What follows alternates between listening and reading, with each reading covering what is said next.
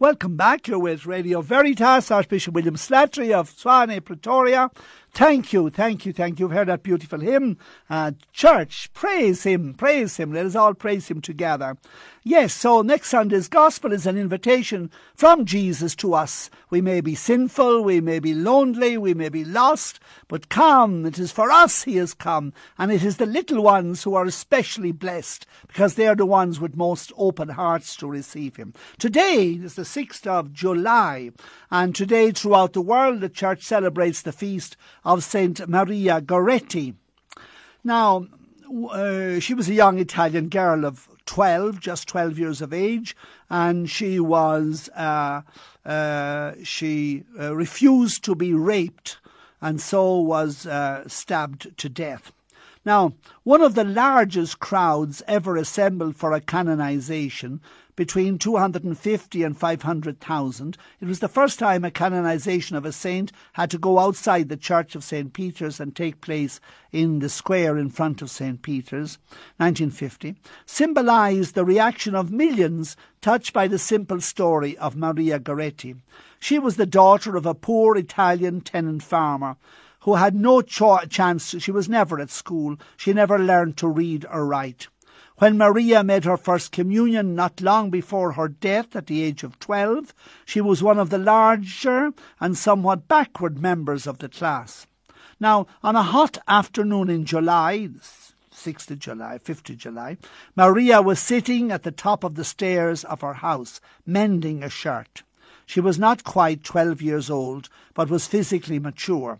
A cart, horse and cart, stopped outside, and a neighbour, 18-year-old Alessandro Serenelli, walked up the stairs. He seized her, pulled her into a bedroom. She struggled and tried to call for help. "No," she said, "God does not wish it." She cried out, "It is a sin. You could go to hell for it." Alessandro began striking at her blindly with a long dagger, a sort of a file that he had. Maria was taken to a hospital. Her last hours were marked by the usual compassion of the good. That is, she was concerned about where her mother would sleep, forgiveness for her mother. She had been afraid of him, but did not say anything lest she caused trouble to his family. And her devout welcoming of her last Holy Communion, the Viaticum. She died about 24 hours after the attack. Alessandro was sentenced to 30 years in prison. For a long time he was unrepentant and surly, a very difficult prisoner. But one night he had a dream or a vision of Maria Goretti gathering flowers, lilies, and offering them to him. His life changed. When he was released after 27 years, his first act was to go to beg the forgiveness of Maria's mother. Devotion to the young martyr grew, miracles were worked, and in less than half a century she was canonized. She died in 1902, canonized in 1950. At her beatification, she was made blessed first in 1947. Her 82-year-old mother, her two sisters and a brother appeared with Pope Pius XII on the balcony of St. Peter's. And 3 years later, at her canonization, 1950, as the 66-year-old Alessandro Serenelli, her murderer, knelt among the 250,000 people and cried tears of joy. Now, when you think about it, Maria may have had trouble with catechism, but she had no trouble with faith. God's will was holiness, decency, respect for one's body, absolute obedience, total trust. In a complex world, her faith was simple. It is a privilege to be loved by God and to love him at any cost. Now, her murder was particularly terrible. He stabbed her 9 times and left her bleeding to death. He came back in again, and this time broke the dagger in her body. Some of the daggers went right through her body from front to back. When she was dying, because of the terrible loss of blood, she was begging for water, but the doctors could not give her water because they wanted to operate on all the wounds on her body. And someone mentioned to her that Jesus died thirsty on the cross, and she said she wanted to die thirsty like Jesus.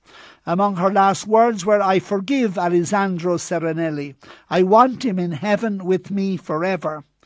So for 30 years, as I say, he was in prison. He was an awful prisoner. He had to be put in solitary confinement. No one could control him. And then one night he had a dream, Maria Goretti coming with 14 white lilies, one for each of the times he stabbed her. 9 times and 5 times. 14 times he put his knife through her, and she came with 14 white lilies in the dream, and he was converted. He called for the bishop, he confessed, and he became a model prisoner. He was released 27 years later, and so on Christmas Eve went to midnight mass with the mother of Maria Goretti, Assumpta. And he knelt to receive Holy Communion with Assumpta at midnight mass. He then went on to live a very holy life. He was present, as I said, in 1950, when the biggest crowd until then in the history attended the canonization of a saint, of Saint Maria Goretti. He was the miracle that was worked by Maria Goretti so that she the church could recognize her sanctity, was a man who was to have his leg amputated, and it was all bandaged up, and so he was in a hospital waiting for his operation in the morning. His leg had been badly crushed, and his wife, however, put a little relic with a picture of Maria Goretti into the bandages around his leg. When the doctors came in the morning, he was totally cured. This was taken as one of the miracles. So Maria Goretti then is a model of purity, of chastity, of 12 years of age, and it's an example we need to look at in a world today that laughs at and mocks celibacy, chastity, purity. These are words that are not politically correct anymore, and yet they're so essential, because the opposite leads to absolute abuse of women and children, the failure of families, and the utter misery of so many people. So, Saint Maria Goretti, we ask you to pray for us. Listen now to the next piece of music. It's going to be Holy God, we praise thy name. Radio Veritas, welcome back. It's just 2 minutes to 5 in the Thursday afternoon, a beautiful winter's afternoon, sun shining. Greetings to you all. Thank you for being with us. And we celebrate the feast of Saint Maria Goretti today, a model of purity for our young people and for us all, in fact. Now, over the next couple of weeks, I want to look at one of the essential elements of our teaching, of Christian teaching, of Catholic teaching, something straight out of the Bible.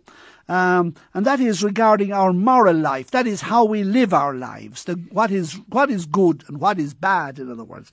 And the guide that the Catholic Catechism uses, among others, of course, the life of Jesus is the real foundation, and the great commandment to love God with all our heart and soul and mind, and our neighbour as ourselves. That is the fundamental. That's the essence of the thing. But that's based too on the 10 Commandments. And so I'm going to speak about the 10 Commandments over the next few weeks. And today I'm speaking about the first commandment. Now, first of all, you remember that Jesus and the apostles took the commandments very seriously. You remember the young man who came to Jesus and he said, "Good teacher, what good deed must I do to earn eternal life?" And Jesus immediately stopped him. This is Matthew chapter 19. Jesus immediately stopped him and said, sorry now, only God is good. You call me good teacher, but only God is good. So the first law is the goodness of God. Now, Jesus goes on then. Jesus continues.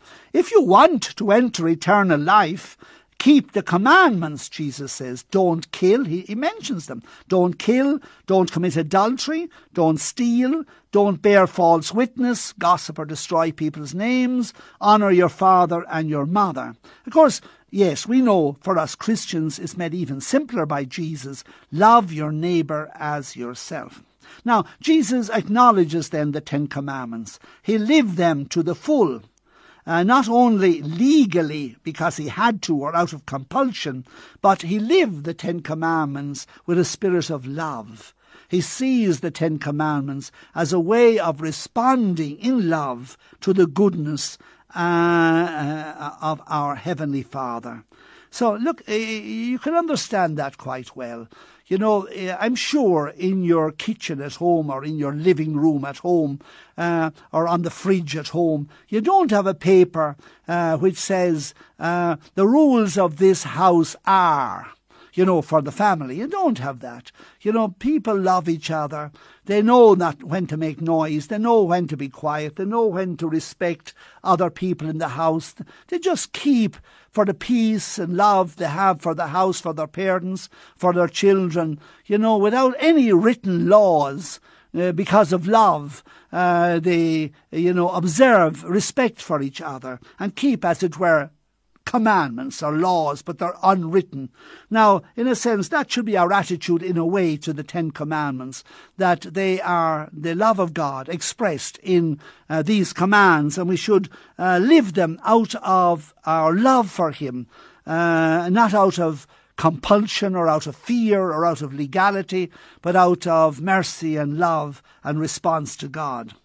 Now, the Ten Commandments were given on Mount Sinai and written by the finger of God, we are told. You'll find them in Exodus, the second book of the Bible, Exodus chapter 20, verses 1 to 17. Exodus 20, verses 1 to 17. And they are repeated in Deuteronomy. Deuteronomy repeats most of the things that have gone, is the fifth book of the Bible. It repeats many of the things, especially in Exodus and even in Deuteronomy and Numbers, or in Leviticus and Numbers. So it's either Exodus chapter 20, verse 1 and following, or Deuteronomy chapter 5, verse 6, and so on. Now, and we're told furthermore by Moses, just before he died in Deuteronomy chapter 30, he says, if you love the Lord your God by walking in his ways and by keeping his commandments, then you will live and multiply. So you will prosper, you'll be happy, and things will go well if you keep the commandments of God. These were the parting words of Moses. We should remember then, to understand the Ten Commandments, the context in which they were given. Yes, as I said, they were given on the Holy Mountain on Sinai. The people had just been liberated. God, working through Moses, had led them out of Egypt across the Red Sea and saved them from Pharaoh. The story you know so well. They're in the desert, on the edge of the desert, and God is leading them to freedom and to their own land. God loves this people. Through them, he will show his goodness to all the nations of the world. He makes a covenant. If you like, he marries this people. He makes a very deeply personal relationship with this people, which he has freed from Egypt and slavery. And he reminds them, I did not choose you because you are a great and noble and famous people. No, because you are not. You were a tiny, poor and weak people. So the reason behind the covenant, the reason behind the Ten Commandments is God's love for this people. So by the covenant, God said he will look after them and lead them, and through them show all the nations the beauty of life in God. So the Ten Commandments are how the people will live in peace. Here is Ubuntu, if you like. Here is humanity. Here is God's will in the Ten Commandments. Here is a natural law, and therefore the Ten Commandments. Now, through history, you know, when you go back to the very beginnings of the church, today we have the RCIA program. Many of you have participated in it. Many of you teach it. The RCIA program is a program for those coming into the church. And it is based upon the programs that we had, 2,000 years ago in the church, preparing people for baptism. And always a big part of that program are the Ten Commandments. Down to the centuries, children learnt the Ten Commandments by singing them. They were turned into chants so that everybody knew them and lived by them. Now, the first three commandments of the 10 are loving of God, are concerned with God. And the next 7 are concerned with love and care and respect for our neighbour. They are for all of humanity. these 10 commandments. And they are possible. It's possible to live them by the grace of God, and they will bring peace to individuals, families, and societies. So I look now at the first commandment. Now, the first commandment, and that's all I'm looking at today, otherwise I'll confuse you. So the first commandment says, I am the Lord your God, who brought you out of the land of Egypt, out of the house of bondage or slavery, and you shall have no other God beside me. So there is no other God beside me. I am the Lord your God, who brought you out of slavery. So this is a God who is faithful and just. There's no evil in him whatsoever.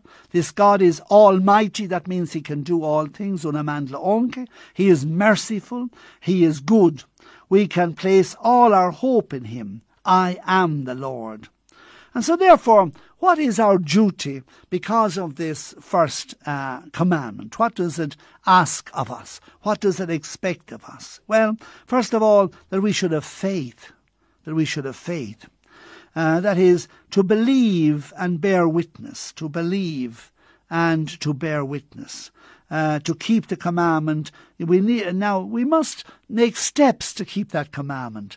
It's not just written there and we can forget about it. It's meant to be a living rule for our life. It's meant to be something that guides our whole approach to the world, this first commandment. So therefore, it's not something that's written thousands of years ago that we read in catechism a long time ago and now we can forget about it. The first commandment must be frequently before our eyes and our minds. In other words, we must nourish and protect our faith. We have an obligation to do that, to nourish and protect our faith. Don't you know that after confirmation, many people, they've learned a simple catechism up as far as confirmation. Then they go to high schools or go on to universities or technologies and technicons and so on. And they find a whole lot of new learning or new subjects, chemistry and engineering in all its forms and medicine and so on. And they look back then on the catechism as something simple and for children. And they do not continue to deepen their faith because God is the source of all medicine and all engineering and everything there is. And we need to grow in our knowledge of God as well as our knowledge of engineering. So we need to pray and to reflect, to read, to share, to see, to remember and to respond to. So therefore, to live that first commandment, to take it serious, and it's from God, it couldn't be more serious, then we must keep that, nourish that faith that he has given us. Jesus said to Thomas, you believe now because you can see, because you have touched the wounds in my side and in my hands. But blessed are those who have not seen and yet do believe. So now, to increase and to improve that, we must see the hand of God in our own lives. Not only do we read and reflect and pray, but we must also see that God is present in our own life. We must remember the stepping stones that we have journeyed over, where God has been present in your life. Every one of us can look back over our lives, most of us anyway, and can see moments when God intervened in our life. Let us listen now to the next piece of music, which is Sihamba no Maria, O Mama Ben Kaba Yama Katolika.